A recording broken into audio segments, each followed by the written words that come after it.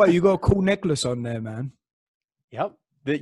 Some schmuck Brit got me this necklace. So he climbed up to the top of the mountain of Machu Picchu and gave me this shit. What is this? Where is this from? Tell them what this is.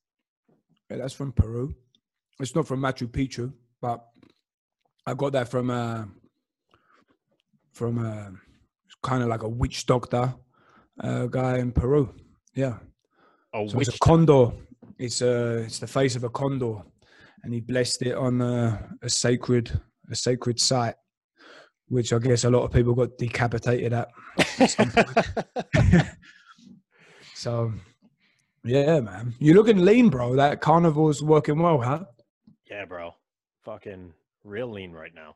I'm down to 192, and this is the first week. So last Sunday, oh boy, I went ham. I had 6,000 or 7,000 calories last Sunday, effortlessly.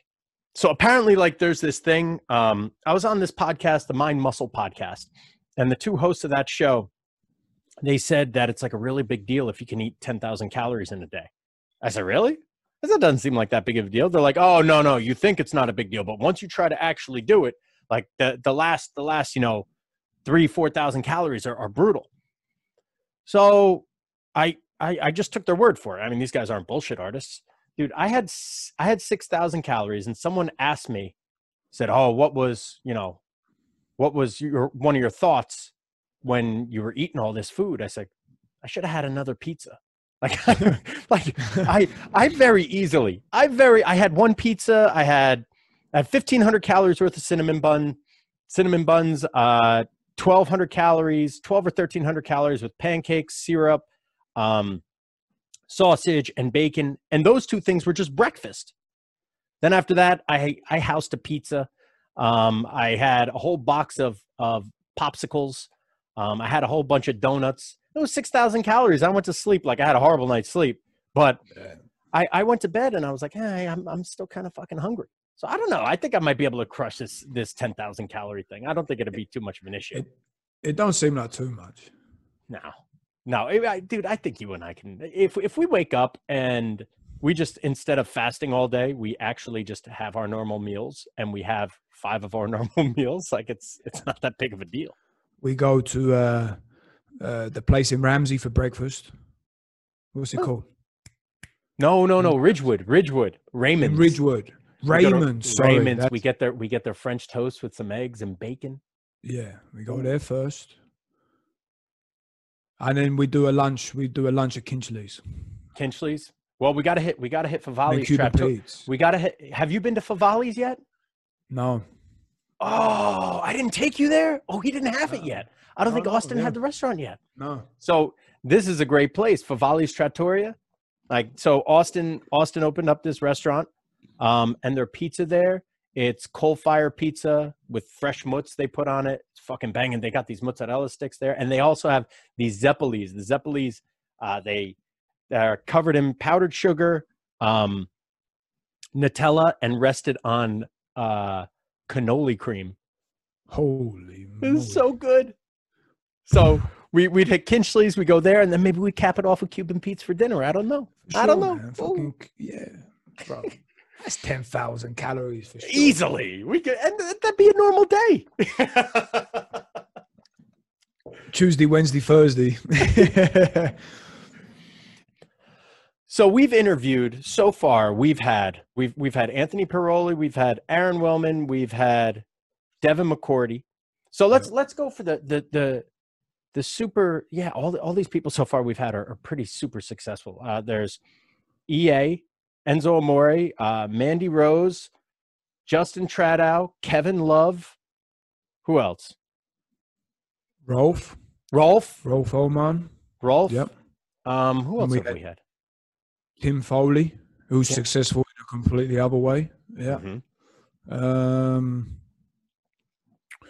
Who else we had? We had some other people. Yeah, I forget. So with these people that we've had on so far, right?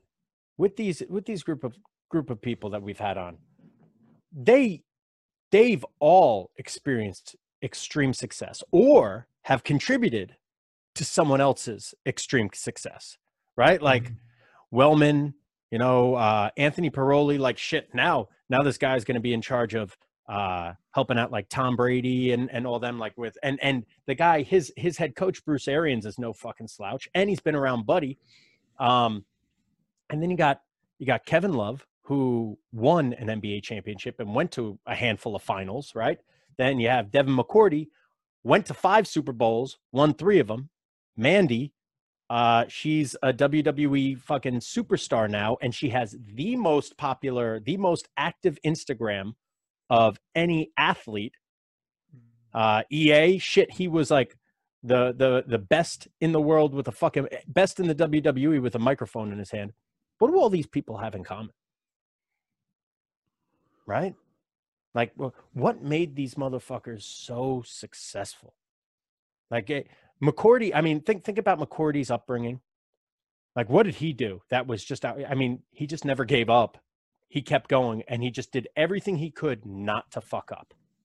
Like, essentially, I think the only, for me, the thing that unifies them all is that they just keep pulling the trigger.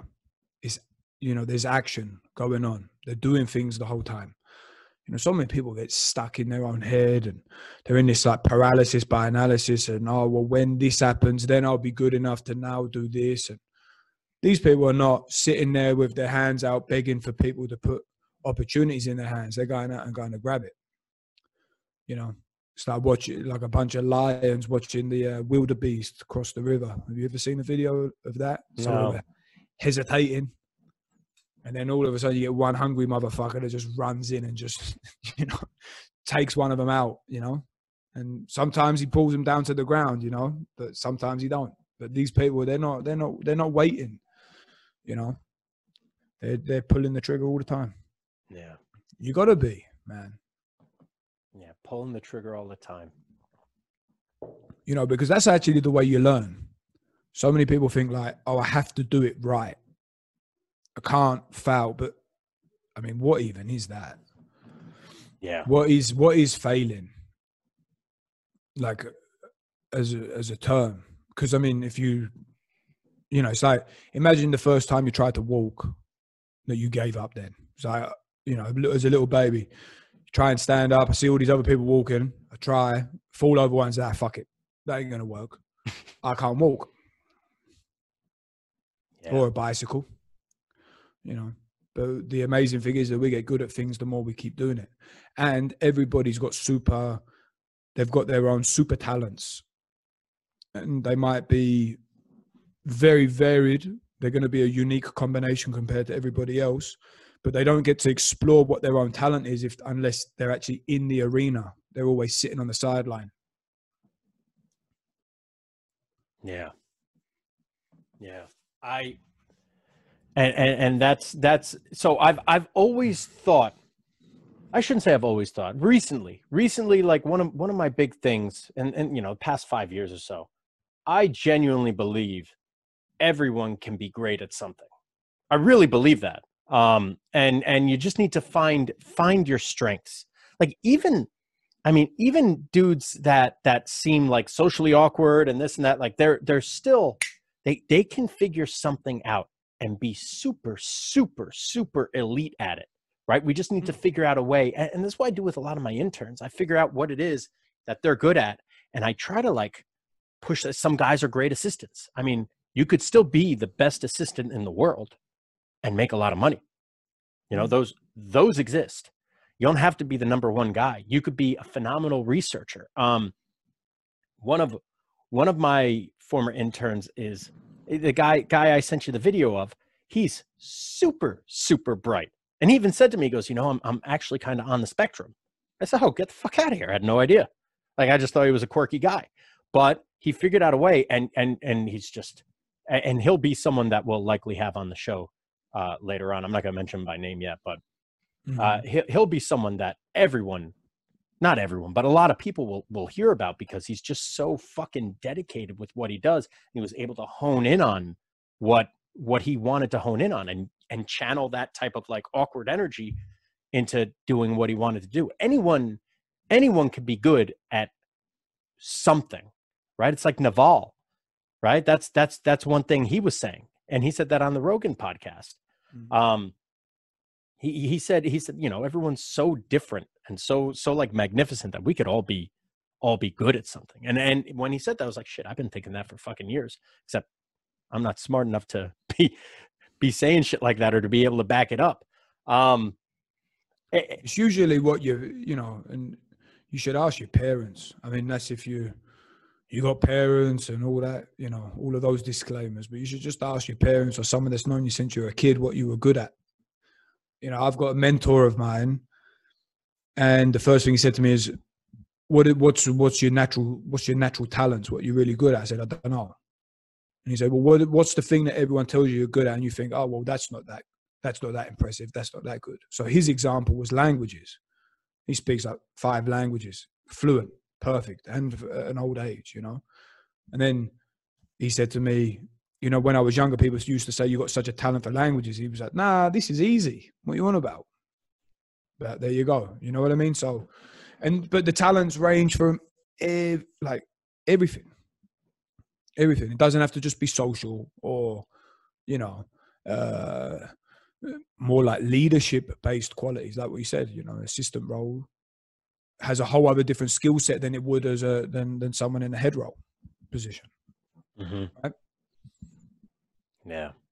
I mean, look at K-Love, right? Motherfucker was just, he found what he was very, very good at a young age. And he was the best in, I think he graduated as the #1 high school player in the country or some shit like that. Yeah, that's right? What I remember him saying. Yeah. And then he was a top 5 draft pick that the very next year. And then he ended up just getting better and better. And you watch him play. And I mean, the guy doesn't miss foul shots. He's a above average shooter. But I mean, his game, like he honed in on his game so fucking well. Like he found his niche, and he's a walking double-double now. Like he gets a ton of rebounds, and he scores a decent amount of points. What is he, like a 20 and 10 guy? Almost every year, right? Like that's his niche within the niche of basketball, right? Like he can, you can still be phenomenal at what you do within an already I tightly defined area. Does that make sense, right? So he's, you know, I don't. There's always room, even if someone's already the best at something, you could still, and it's that whole general area, you could still find something specific within that general area that you're better than that person that's best in the world at. For sure. And even what's cooler is, you know, stacking your skills. So you won't just have one thing that you're really good at naturally. You'll have a couple usually. So then you try and become in a specific area, very good using 3 different skills, 3 of your best skills at it. And then you're going to separate yourself massively from everybody else. Scott Adams talks about this the whole time. You like the Naval stuff I sent you, huh? What were some of the things that you take with you right now? What's some of the big ones that made an impact on you? Well, his quotes about money to me were spot on. Right? I loved what he said about income and because it's genuinely exactly it's exactly how I feel. You know, not to blow myself or to, you know, to say too many good things about it, but there were his thought process on money and what it's supposed to do for you is exactly how I feel about it. Once you make a little bit of money, these are some of his quotes. Once you make a little bit of money, your lifestyle stays the same. It just takes the stress away. That's me. I saved so much of my money just so I can not work for X amount of time and be happy and be fine. Like I know if the lights go out, I can maintain my current lifestyle and be perfectly fine for the next however long time. And that's what helps me sleep at night. One subtle problem is upgrading your lifestyle in accordance with the inevitable wage increase. As a result, you stay in the wage slave trap, right? Like people, they make more money. Then all of a sudden, because they make more money, they end up needing to buy more stuff, which ends up fucking them over later on, right? Like now all of a sudden you're a slave. So it's like I bought this house that's $800,000, but I'm currently living in a place that's based off of a $400,000, right? $400,000 mortgage. So now I pretty much doubled it because I doubled my income so I could afford it. Well, now all of a sudden that extra income is now going to this house and I'm exactly where I was before I had this huge bump in pay. Like I can't live like that. That drives me crazy. Like that type of, no way. Like I need to be in a constant surplus. I need to constantly be able to save. I need to be living well below my means. That's me as a person. And my anxiety can't take that type of pressure. Like to have to constantly be, no, I need to be safe. Like even if I have a paper due in school now, if I have a paper due in a week, I get anxious if it's not done. Like it bothers me that this is weighing in over my head. Unless I already did the calculations in my mind and this paper's only 10% of my grade and I have like a 90 average, well, then I don't give a fuck. I can settle for a B- and not do this paper. Like, right? So as long as I have that surplus and it doesn't matter, I am perfectly fine. But the second I don't have that surplus, no way. That's not how I'm supposed to live. So when he explained it like that, it resonated with me so well because that's my life. And even with training, I am super conservative with my training. Not personally. I'll lift like a total fucking monkey and just like, lift all the weights I possibly can. But when it comes to training my athletes, super conservative. Oh, you got a couple in the tank? Good. Leave it in the tank for tomorrow. I don't care. Do not care. Live to lift another day. Yep. He also said, ideally, you want to make money in discrete lumps separated by long periods of time so your own lifestyle doesn't have a chance to adapt. Brilliant. I love that stuff. Yep. Love it. And he also said something that I found real interesting, that people are reading. They take pictures of all these books on their tables and their desks and stuff as like a way of signaling, right? Like, oh, see how smart I am? I have all these books. I read all these books. Signaling. Yeah. Like, oh, I'm better than you because look at all these books that I read. And he said, yeah, I seldom read a book to completion. So me personally, I force myself to read books to completion because I've never read books to completion my whole life. And it's because I was a shitty reader and I didn't have any confidence doing it. But I know when I've gotten everything out of a book, like there's some books like Checklist Manifesto. Awesome book.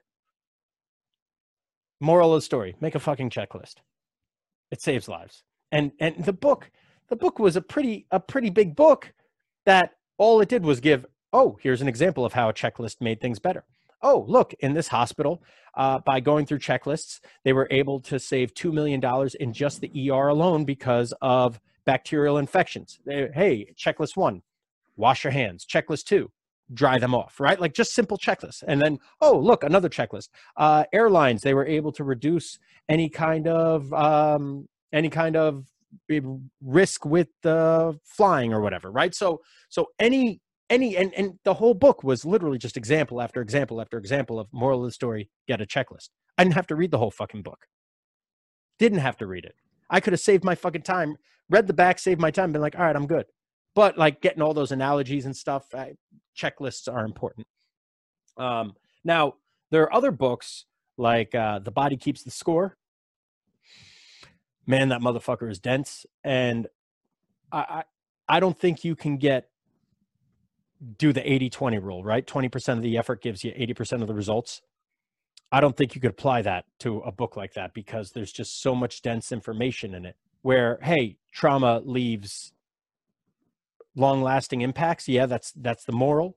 But I mean, the specific situations that they're talking about, that what's his name? Bessel van der Kolk. That's the author. Have you read it? No, Oh, phenomenal. Phenomenal read. No. You should check it out. It's very, very good. Essentially, moral is the body has trauma, right? But all the different situations. How about Man's Search for Meaning, right? You can't read 80% of Man's Search for Meaning. You just can't. No. You can't read 20%, 80%. Like, you need to read that whole book, right? And that book is just, it's how deep, right? That's a heavy one. Yeah, and it's a short one too. Quick read. But in certain aspects, like there's a book called 168 Hours. Well, there's 168 hours in a week. Start budgeting your time better.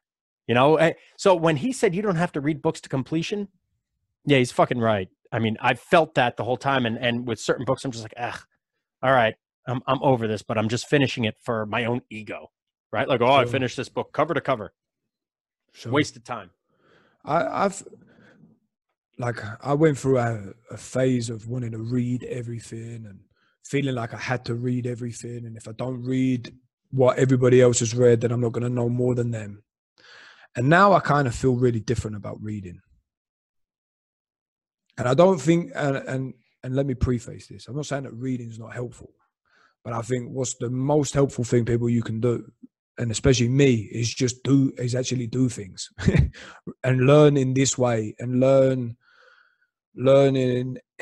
my own way about it. I mean, all of these great people that, you know, have written books that have actually changed the dynamic of what's going on. They did it based on their own intuition. And as time's gone on, I feel like I've never done something, I've never been indecisive about something and then thought, oh, well, when I read this book, I remember that this person did this in this sort of circumstance, so I'm just going to do that. I've never done that. And maybe someone with a better memory would, but I've never done that. I've always just been like, what do I think? What's my natural goal on this? And I'll do it. And sometimes, you know, I feel like it always works, because very quickly I'll be like, that was correct or not. And if it's not, then it's like, how do I patch this up to get it to how it needs to go? So it always ends up correct. But my natural GPS, my navigational system, is learning. Mm-hmm. And I think that's, for me, that, and I also now I struggle with time to read. Like just this, I mean, right now in these last couple months, I really do struggle, like from PhD work to then reading things that I'm kind of interested in, and then having the energy, like the cognitive energy to do it is pretty rough. But yeah, I mean, don't get me, like that's one of the things I like about Naval too, who's like, you know, you just want to read the same 100 books over and over again. So that was the next quote I was just going to read. Yep. He said, read the best 100 books over and over again until you absorb them, rather than read as many books as you can. Right? Like, bro, and I've done that so fucking much, like an idiot. Like, but I can't remember half the shit that I know.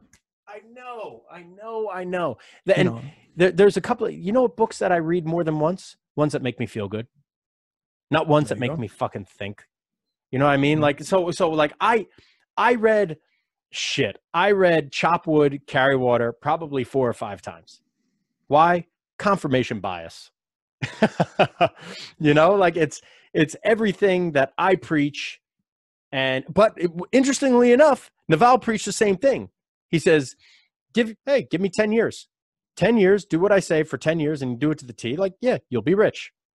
Like, but it just takes time. So like anything, give it 10 years, takes fucking time. But I read that book 4 or 5 times over and over and over again. I fucking, and just to be fair, I say read, I don't read, not often. I have a bunch of audibles, so I'm listening to books nonstop when I have time. But me too. Yeah, books I read a lot with.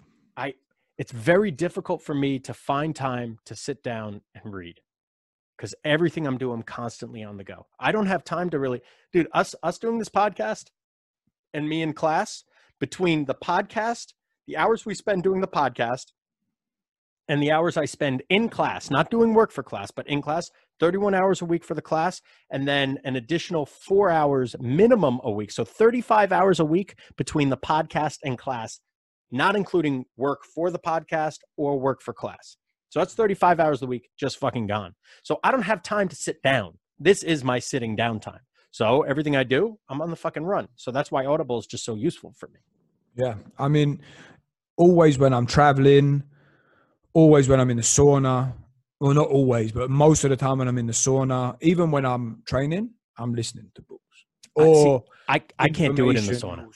No? Oh my God, no. I try in the sauna. I'm just such a cunt that I can't.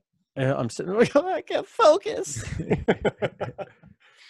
By the way, I don't know how the hell you stay in the sauna for 20 minutes at 212 degrees. Bro, I have it at 194. I can't, and 15 minutes, I sit there, I'm like, I can't even breathe. I can't breathe through my nose. It burns so fucking bad. So I can't even like try to meditate. I don't know how you do it. Well, I've not done it that often, but I've made sure that I've gone in there cold. Put it that way. That makes a difference too. But man, the hardest thing I did in the sauna was an hour at 80 degrees.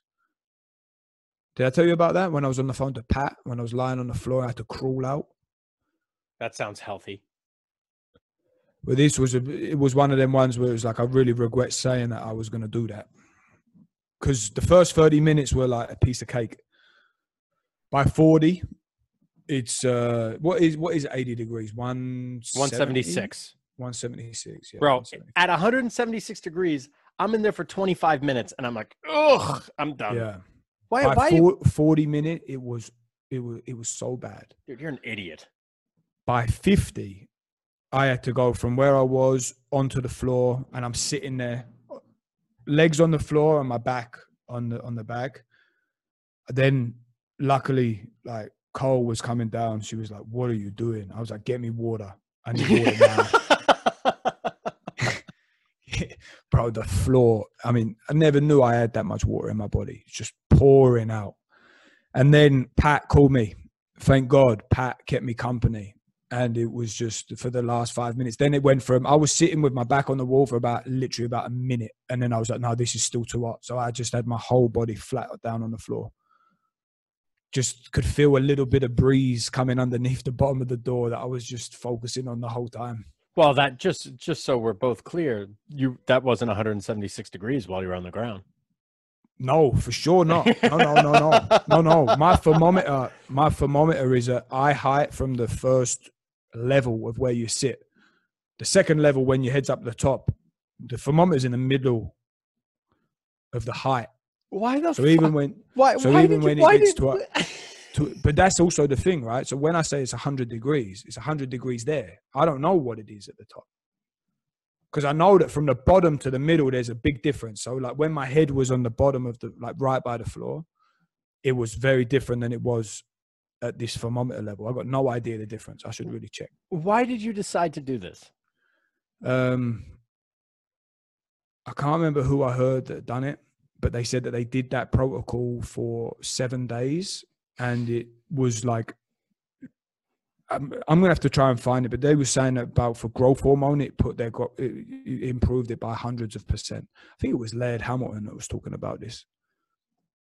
80 degrees for an hour every day for like 7 days.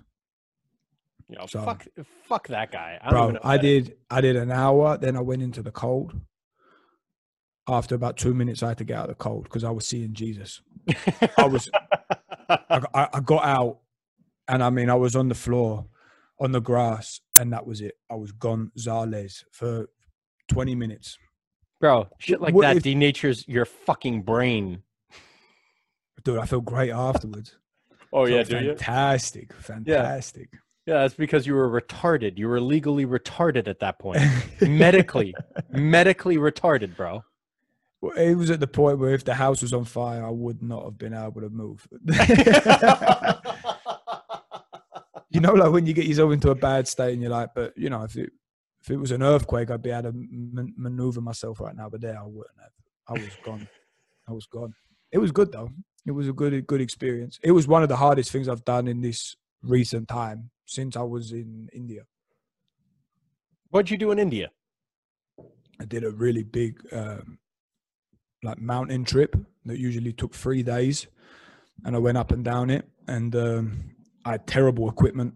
I had none of my own equipment. I had to borrow this equipment off of this guy who gave me his dad's stuff, which was like a plastic bag that I put into a pair of shoes that looked like they were 300 years old. They had like curled, you know, like where they're so old. And he gave me washing up gloves, you know, like kitchen gloves that your mum would wear. He gave me some of them to put on. Anyway. And then we were going up, and it was pretty high. It wasn't super bad, not like in Peru. But by the time we got halfway up to the top, the weather started coming in, and then we keep going. And one of the guys I was with, he was just in a pair of jeans and like a army kind of jacket. These like local people, they're just mad, man. And by the time we got to the top, it was just horrible, and it was pretty late. And then the way down, it kept getting worse, man. The weather got worse. By the time I got back down to the motorbike, I mean, we were running and like sliding down the mountain to try to get off it as quick as we could. Why? Because the weather, it was getting dark. You know, the clouds were coming. It was so cold. It would go from like being so cold to hot. And we were like, we want to get down. I mean, there's a reason why it takes you, you know, a couple days to get up and down. Like, you know, and I just said I wanted to try and get it done because I only had 1 day to do it. And I thought, fuck it, if we're not going to get there, I feel like I'm smart enough to be like, today's not the day, let's turn around and go back. But that day, I mean, we managed to turn up. But the best part, the funniest part now looking back, is by the time we eventually got back to where I'd parked the motorbike, it was pitch black, and all of their bikes, the electrics, so they were jerry rigging everything. These fucking guys, man. Like this bike, anyway. As I turned the bike on, the headlamp gone, no headlamp, on gravel road at the top of a mountain, where as far as I could drive it. And then the guy who was with me was like, "Hey, do you mind dropping me off home?" And I was like, "Well, where you live, man? I mean, I don't know where the hell I'm going here. I've got no phone, no signal. You know, I don't even have a fucking headlight on the bike." But then I was like, if he's on the back, at least I'm not alone, because it could be way worse if I'm alone. And so now I had to go through switchbacks, through like, you know, a lot of trees where it was even dark. It was more dark than anything I'd ever seen before. But what I realized you're riding, and you're on your fucking motorcycle. Yeah, with this guy on the back. And then what I found out was when I pressed the horn, it would somehow get the headlamp on. So,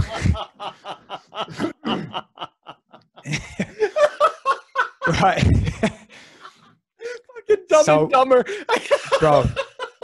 And I mean, I'm dead tired, bro. We started it at 4:30 in the morning, this way up, right? And I'm trying to keep up with these two Indian guys that are like mountain goats. These two guys and I hadn't done any mountaineering in ages, you know, and I had Delhi belly because of all the fucking food over there. So anyway, that day going up and down, I mean, these guys were so nice. I mean, at the top, he was giving me sugar cane, and I took a sandwich with me like an idiot. But my bag got soaking wet because of the weather that was coming in and like falling a couple of times in the snow. That my sandwich was just slush. So, you know, it looked like baby food. You might as well, you know, not even a bird would have ate that shit. You know what I mean? If it was on the floor, you know. But I scoffed it down because I needed calories so bad. It was so cold up the top. You know, the picture of the mountain, man, it's a beautiful mountain.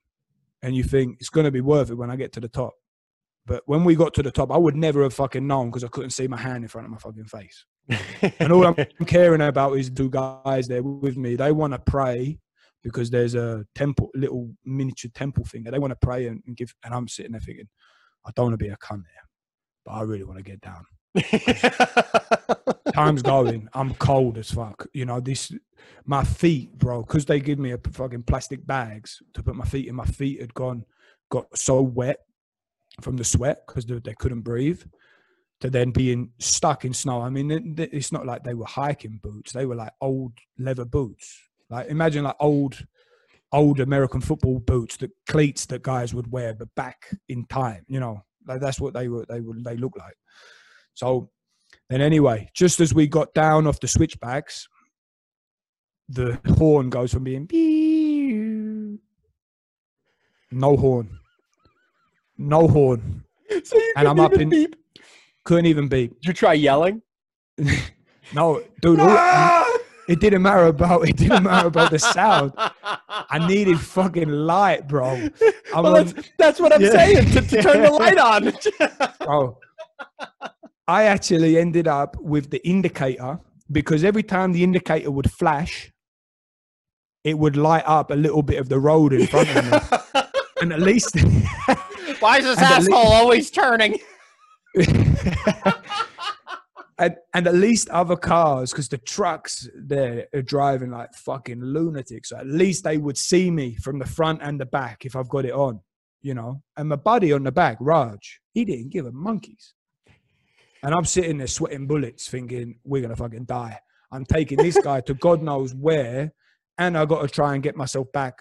I mean, luckily, there weren't that many roads. So I, you know, more or less, I got lost so many times. I more or less know how to get myself back to where I was. But then anyway, I didn't even get him all the way home. At one point, there was this massive part, and I said, Raj, bro, I'm sorry, man, but you know, the fuel on the bike's low, because I didn't trust anything. I didn't trust the gauges didn't work properly. I never knew how much fuel. I said, Raj, man, because we were just driving for too long. I said, bro, can you walk from here? Are you cool? Like, yeah, I'm good, man. I was like, all right. Cool. How long were you riding for?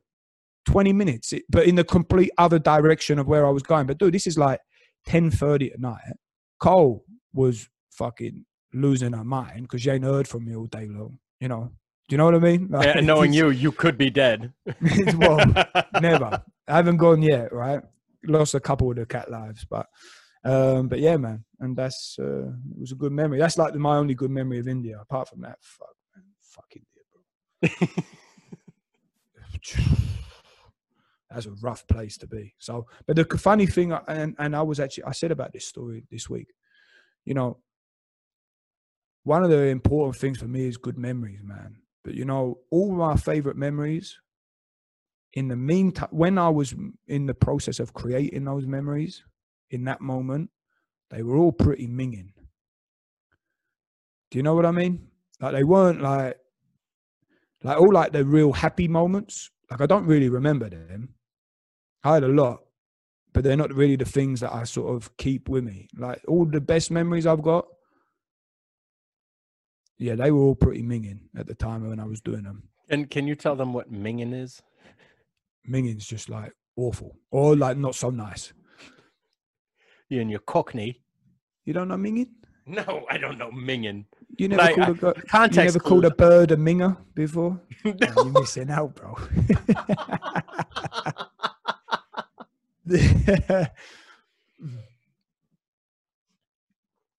So, but that's just me, and like, I mean, I don't know, bro. I could agree with that. Like, some of my worst times were the times that I think about and looking back, and it was a good time. But I mean, I remember some of my favorite memories. When I was truly happy. It was, so one of my buddies, Shooter, he comes up to me one day. He goes, you know how I know there's a God? I said, how? He goes, I was standing in the outfield. I was like, man, it's hot. And then as soon as I said that, I just felt like this nice warm breeze, this nice cool breeze just hugging me. I sat there. I was like, oh man, thanks. He's like, that like, for some reason to him, like that moment, that point, it just felt divine.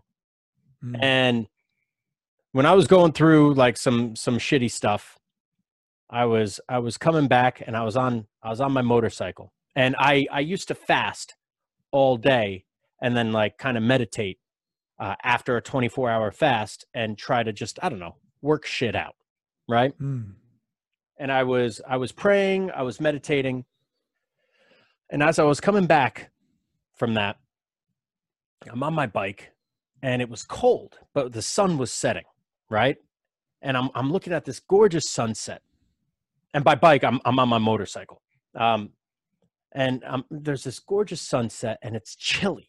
And then all of a sudden, I felt this nice warm breeze start hugging me. And I immediately thought back to Shooter. I was like, oh man, like this is happy. This is divine. This is awesome for whatever reason, right? And to me, that's a really happy time. Like that's a happy memory that I think about, and it's holy fuck. Another one that I think about where you started with cold. Sure, you started feeling cold. Yeah. I mean, it started bad and then ended up right, and then right. And yeah. So a lot of the memories, a lot of my happiest memories come from a shit time. Yeah, and maybe not the worst times, right? Like I'm not saying like your parents die in a car crash and it's like that's your best memory that you've got, but in the process of doing, there needs to be that appreciation. And that really only comes when your perspective gets a flip. You know what I mean? Like if it was warm the whole time, you might have not even concerned yourself with how you were feeling because you were maybe somewhere else in your head thinking about something that wasn't really that important. You know what I mean? Mm-hmm. But that cold managed to sort of bring you back into the moment. And then you got to feel that warm breeze, which maybe was already there too, but you just never actually felt it before on that day. You know what I mean? Yeah. I mean, without agony, you can't have pleasure, right? Yeah. I'm sure I've mentioned it on this podcast before, but do you ever hear the Twilight Zone? You've said this story. I've not seen Twilight Zone, but yeah you've said this story. Yeah. So it's just like the guy who's a compulsive gambler, and he's constantly goes to hell. He goes to hell, and what is hell? Yeah. He never loses. Yeah. Right. And every single time, blackjack. Fuck, losing his mind. Right. So like it's. I mean, if you are always winning, and never losing, you can't really be happy about winning. It's like what you said Bilzerian had said, right? Yeah. Yeah, but when you take a guy that's focused on living that kind of life and he says the journey to the top's better than being at the top, and you hear all these other people say the same sort of thing, then you got to take notice. So, and I mean, and this comes back to the whole reading, who's to say that if you can look at something purely yourself without the influence of others, that you might come up with the best answer that's ever been there? You know what I mean? Yeah. Like, and it's the same with also like coaching and, and sport. Like, I'm so glad that I kind of just took myself away, from it all. Like really, like that whole time I was really gone too. That was like a really big sort of dopamine fast. I mean, yeah, all right, I would drop a ton of pictures up on Instagram at some point, but I was in general pretty hard to get in touch with. I was really off it all to just try to get some sense of what normal was again. You know what I mean? And like that for me is it's the key. There's got to be that complete and utter separation in order for you to sort of fully experience what it is that you're really going through. You understand what I mean? Yeah. The a concept like that, the busiest particles in the universe, the ones that are constantly moving, are the ones at some point stay the most still. Yeah. Right. So it's like I do that. That's shit that I just practice by the fire. Just be as still as possible. Sure. As still as humanly possible, because it's just, you just have to slow it down and you have to remove yourself and you have to get away. Yeah. That's why people really like Tai Chi too. This slow moving stuff. But I mean, also you don't even have to really, it's funny, like there's no real line to it. Like so many people like I get questions now too from people asking me some questions, and I really don't understand what they're actually asking, because it's like, how do you do this, or how do you, I don't know. Like, I had a question earlier on. How did you go away and not lose your mind because with your own thoughts or something along those lines? I mean, that seems like almost an impossible answer, because even the answer that I sort of responded back to, I don't know if that's real or not, because I'm a completely different person now than I was back then. And after this podcast, I'm a completely different person than I was before. And this whole, you know what I mean? Like, I think, who are we all kidding with all this shit, bro? You know what I mean? And like going back, like with coaching and that, you know, it's going to be interesting, you know, where we both end up going, because I think that the more we can hone in on our own natural intuitions, like we did a lot of looking around and getting the good bits and bobs from other people. But I think that for us to really progress is very much like diving headfirst deep into what really excites us and get, you know, and we're curious about. Because you want to be unique and different. You might have the skill set, and you might be presented with the opportunity to do something that you never knew you were capable of doing.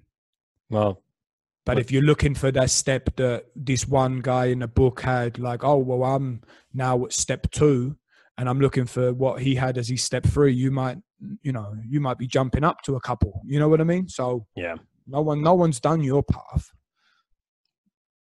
Yeah, it reminds me of what EA said. How do you make it? Be first, be best, or be different? Yeah. Yeah. And it's a killer combo when you're all three. So you brought up Taiji. What do you know about Taiji? Is that how you say it now, Taiji? Yeah, bro, I'm bougie as fuck. I say yang. I say yang as well. I don't say yang. And if I'm really feeling up to it, I won't even say yin. I'll say in. Oh, yin and yang. Holy shit, bro. Oh. No, dude, I don't know anything about it, to be completely honest. I've seen people do it in different parts of the world. It looks very cool. Do you know what Taiji translates to? No idea. Supreme Ultimate. Oh, really? Crazy. How fucking sick is that? That's crazy. I remember seeing this absolutely jacked dude doing it on the beach in the south of Brazil. And that was badass, because all the other people I'd seen do it before were kind of dweeby looking. They looked like a strong breeze would blow them over. You know what I mean? But to see this guy under so much control doing it was great. Yeah, I was doing, when Vicky and I first started dating, was when I first started school, and we had Qigong and Taiji. Those were 2 courses that we had to take.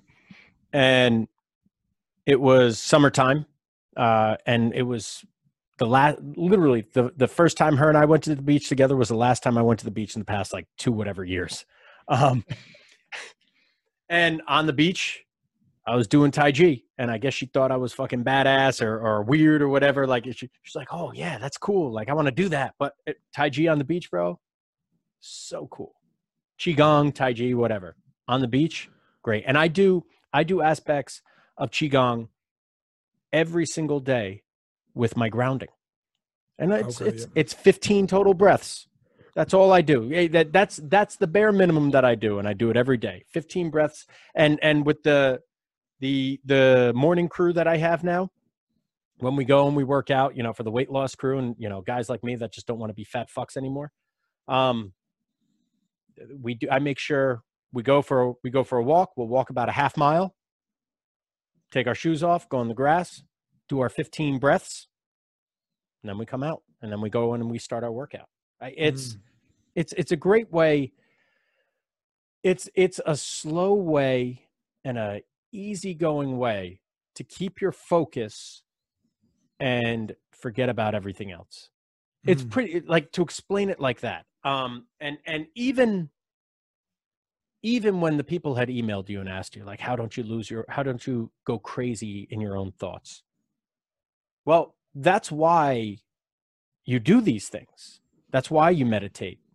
And I mean, you're just sitting still, right? Like, just be still. Be that slow moving particle in the universe, and just chill out and allow your thoughts to come through because they're suppressed because you're busy all the time. You don't have time to think. So let those thoughts come through and let them work themselves out. I mean, that is therapy. What the fuck is therapy anyway? You're sitting there and you're getting your thoughts out. You're getting it out there. I mean, that's why they say even journaling, right? A 5-minute journal. It's a great therapy. There were presidents. I want to say it was Jefferson. Not like it matters to you, but I want to say it was Jefferson who would write a letter. If he got bad news and he had to respond to it right away, and he had to write, and so he would write the letter, put it in a drawer, and wait 24 hours before sending it out. Gave him a chance to like get it out, put it on paper. And he said by the end of his presidency, he had stacks and stacks of papers, letters that he just never sent out, right? So it gives you an opportunity, even just writing that stuff out. It's therapeutic. Just get it out. So sitting there, thinking of nothing, letting those thoughts just fucking come and go and come and go. There's your therapy right there. Right? Like, so, I mean, you came back and you don't give a fuck about certain shit, right? Like, and you were always kind of that guy anyway, but all that stress that you left with, you didn't come back with it. No, and you know, like, it's weird because like the whole word like meditation has such a weight to it, you know, and because you don't need to sit, you know, I think there's many things that can be meditative, right? Even eating food can be meditative if you're in the right, going for a walk. Place. Sex can be or cannot be, or walking or cycling or hot and cold stuff, like even just training, like that sort of Tai Chi stuff. I mean, where's the line between it? I mean, I don't know what it is exactly that you're doing. I guess it's just some movements with your body, right? Like you're going through sort of open chain movements, like some basic calisthenic work, or what is it? Because where's the boundary, you know, between that and just sort of some sort of dynamic stuff that you do by yourself? You know what I mean? It's all the same shit. Yeah. But we love to put like a label on it and like, oh, well, I do this. So like, it's like everyone's playing like the status and power game. Yeah. It's ego. Everything. Yeah. But I mean, also like, and like, I don't mean to make this all confusing, but like, I don't think ego is also like a bad thing. I think if you've got an unjustified ego, like you're just a prick and you've done nothing to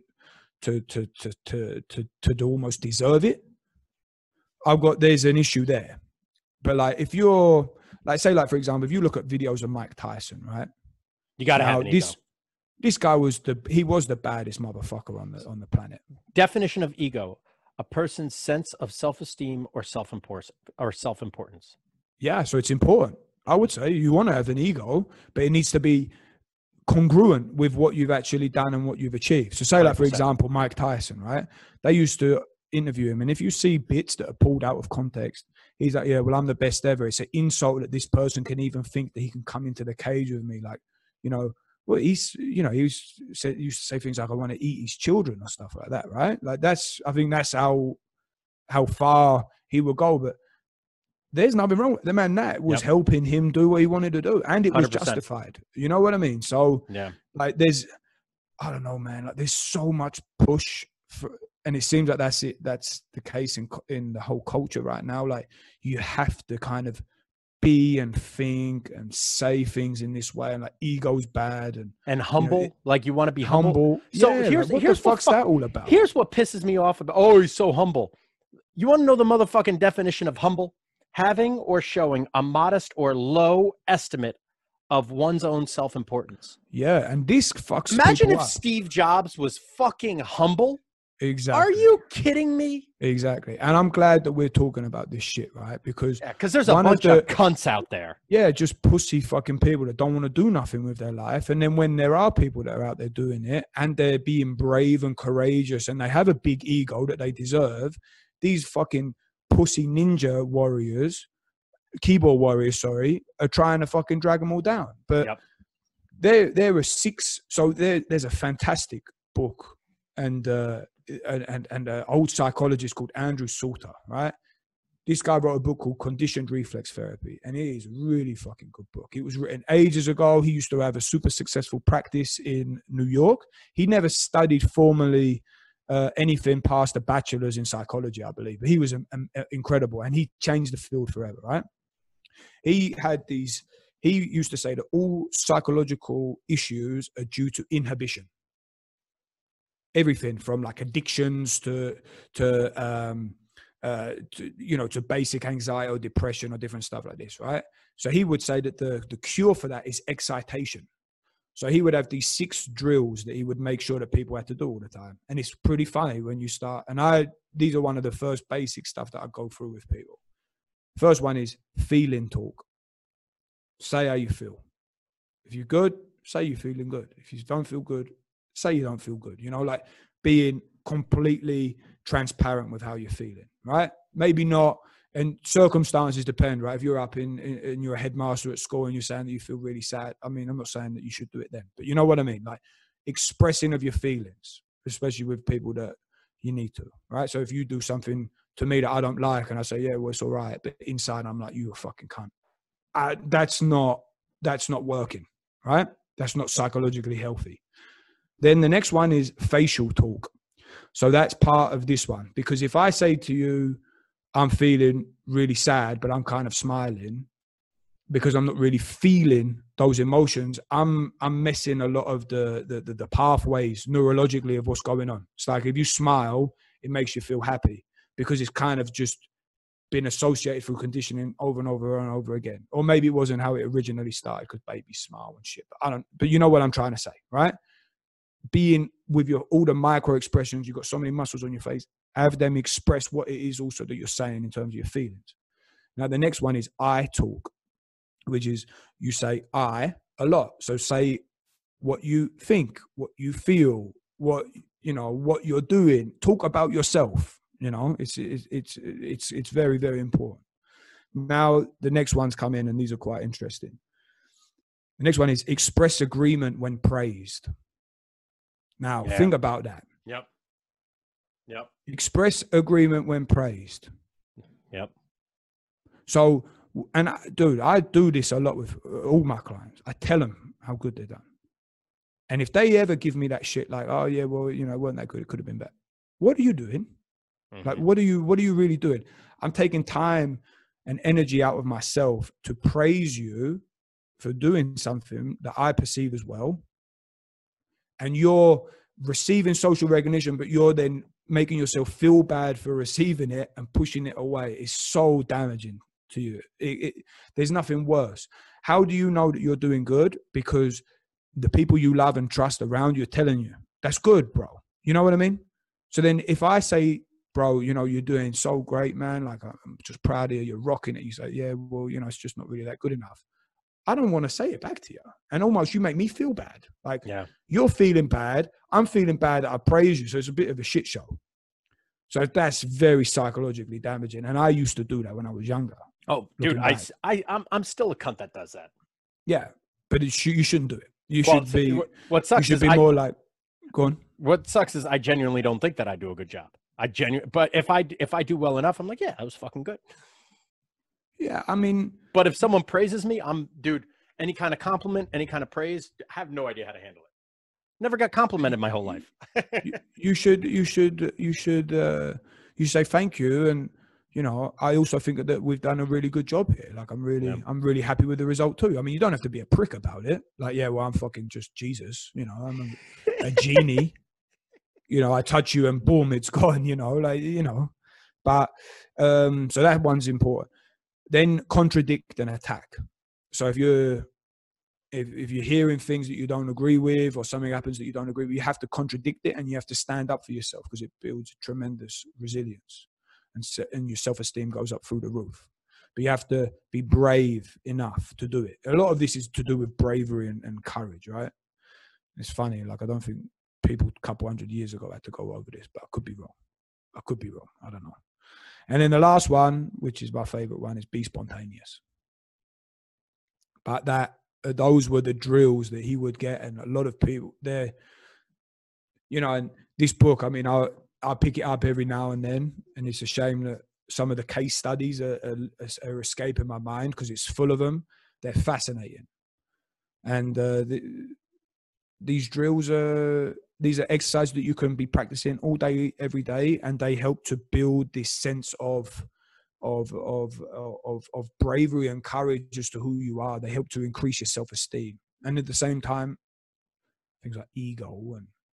But dude, I have a big issue if people say that ego's a bad thing. Well, what are you going to do without an ego?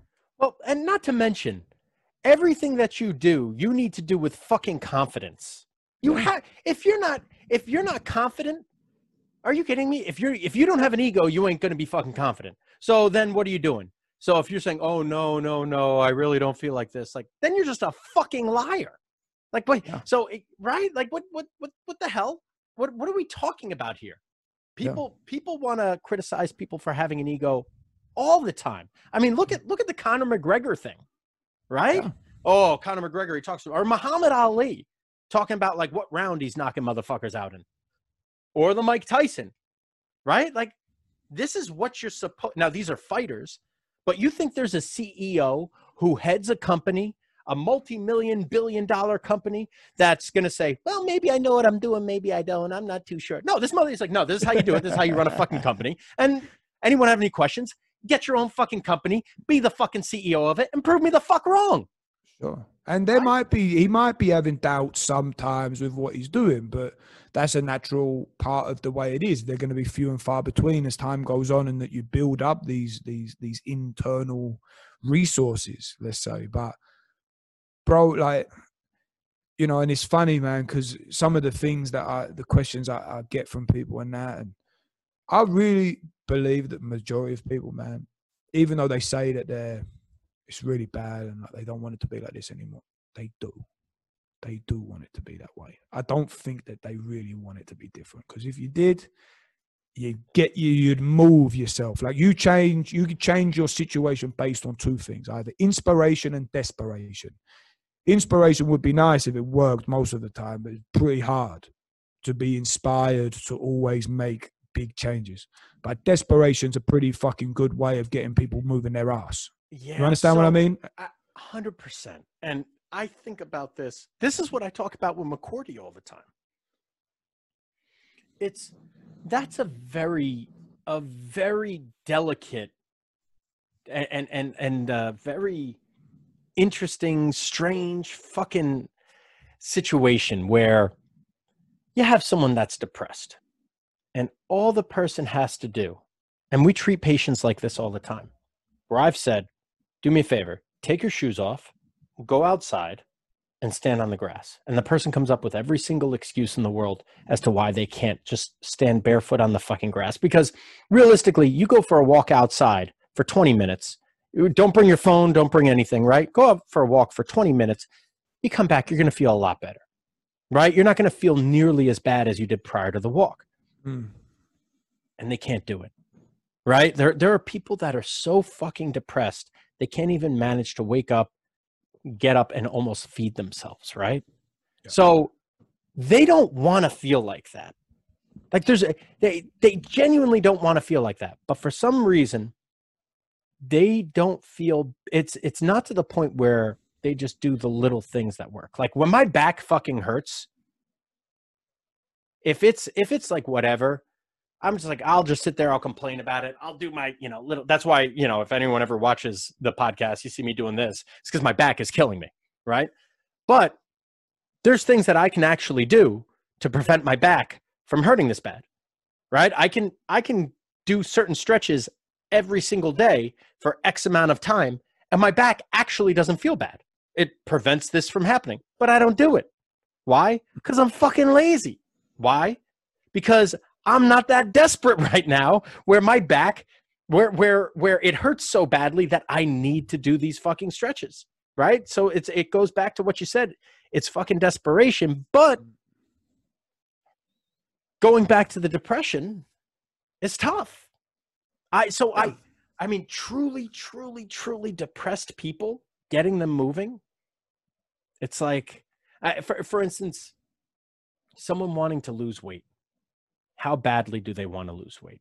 They all want to lose weight that bad, but what's going to get them into the gym? And what's going to get them to stop eating the fucking Ritz crackers? what is that extra hump? What that we just need to get them over? We're not seeing something. Is it desperation? There's no answer. There's no one. It's actually well, how much do you want to change? Like, they don't even need to go to a gym. No. They just need to stop don't eating. Need to do anything. Yeah, they just, exactly. You actually do nothing and you'll lose weight. Exactly. Exactly. So, look, with things like, and this is like where these sort of conversations always, they seem to get hard, because then people are like, well, you don't know how it is for me. And you're right, I don't. But also people don't, like, I don't know how you really feel. I can understand you as much as what you're willing to share, but even still, no matter how empathetic I am, I'm never going to experience what you're going through, right? But the same vice versa. Now, there are people that for sure, and I mean, this is like, the 90% of people, or probably more than that. I mean, it just seems like in America that you have this mental health issue, which it doesn't seem like it's as big elsewhere in the world.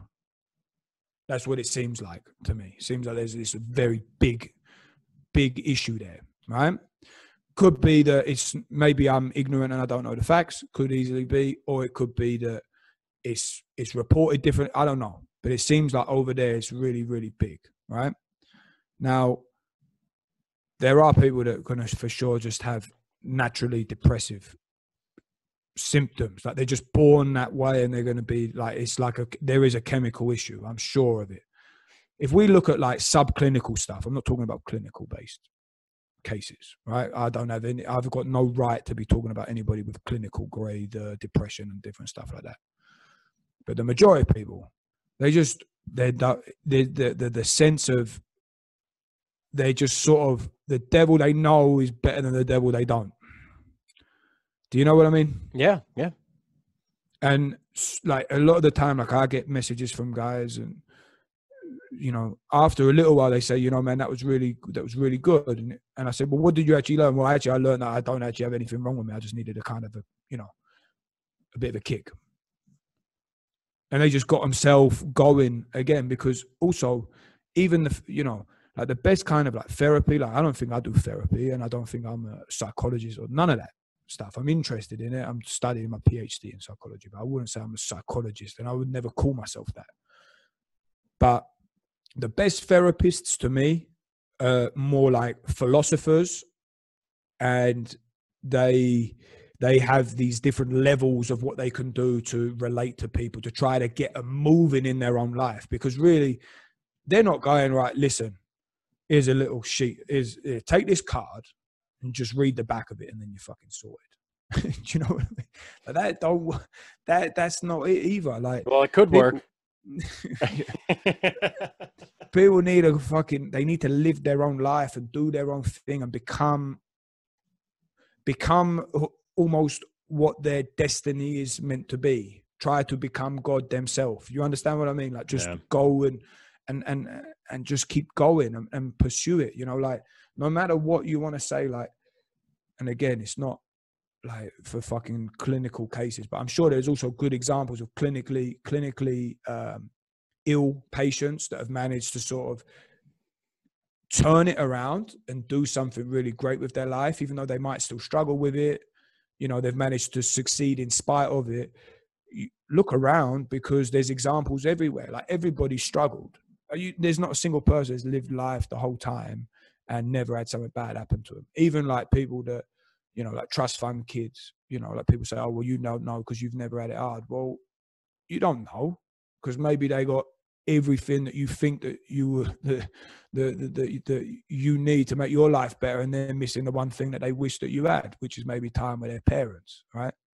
I know, so I don't think, it's so hard to know what's the right place to be putting even children involved with. You know what I mean? Like, how to chuck them into the right environment. You don't know. And I think that the real conclusion is that there isn't one. Life's just meant to be one big experiment. You just chuck them in and then just see what happens. Yeah.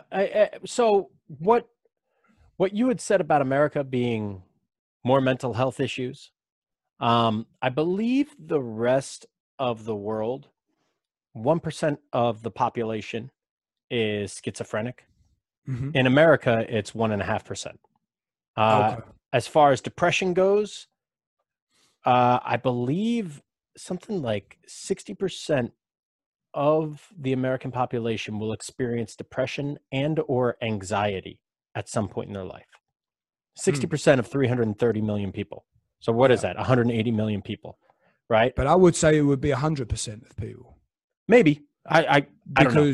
Because you know, anxiety, a true panic attack though, right? Like how many people have legitimate fucking anxiety attacks? Okay. Well, You know what I mean? Like where have you ever had like a flat out panic attack before? Yeah, I think so. Yeah. No. So you saying I think so versus, oh no, I've driven myself to the hospital thinking I had a fucking stroke because the side of my face went fucking numb. Yeah. Right? Well, I mean, I couldn't move, and I was in, debilitate. I was like completely broken down. Couldn't stop crying. Yeah. Panic attack right there. Yeah. Right. Yeah. And change. But yeah, I would say that but I'd never, how you even going to define this? Mm-hmm.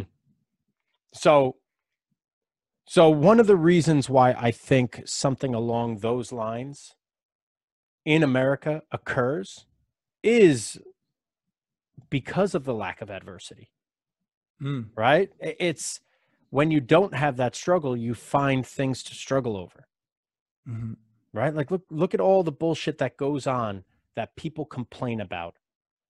That people say stuff like first world problems. Oh, it's just first world problems. Oh, I couldn't get my shore house this summer. Oh man, my summer's ruined. This is terrible, and they're upset about it, right? Meantime, you go over to India, and there's something called Delhi belly, where they literally just eat their own food, and their stomach goes to hell. You know what I mean? So, I mean, it's why are we depressed? Because for the same exact reason why that Twilight Zone episode is so miserable for that guy. Why is that hell? Because he doesn't fail, because he never loses. So, I mean, if you never really have any real adversity, there's no downs to really give you the ups. So everything's just blah. Your whole life is one big up, and it's just still a blah. Yeah. And I think like, it's kind of like the weather, like it's always, depending on where you are, it's going to rain. Sometimes it's sunny, sometimes it's raining. And sometimes it seems like life's in your favor, and sometimes it seems like it's not. If you've got something worthy enough that you're sort of striving for, I think that it don't really matter. Like you can just sort of keep on going. But then it's kind of hard with, and I mean, I don't know because I don't live over there, but like what are people really striving for? Like I try to prioritize that. If each day's new, we get another day under the sun. I try to focus firstly on what's the main priorities. So it works like this for me. Health is the first one, my health. So I wake up and I focus on my own health. Then my wealth. And that involves, creativity, working financially,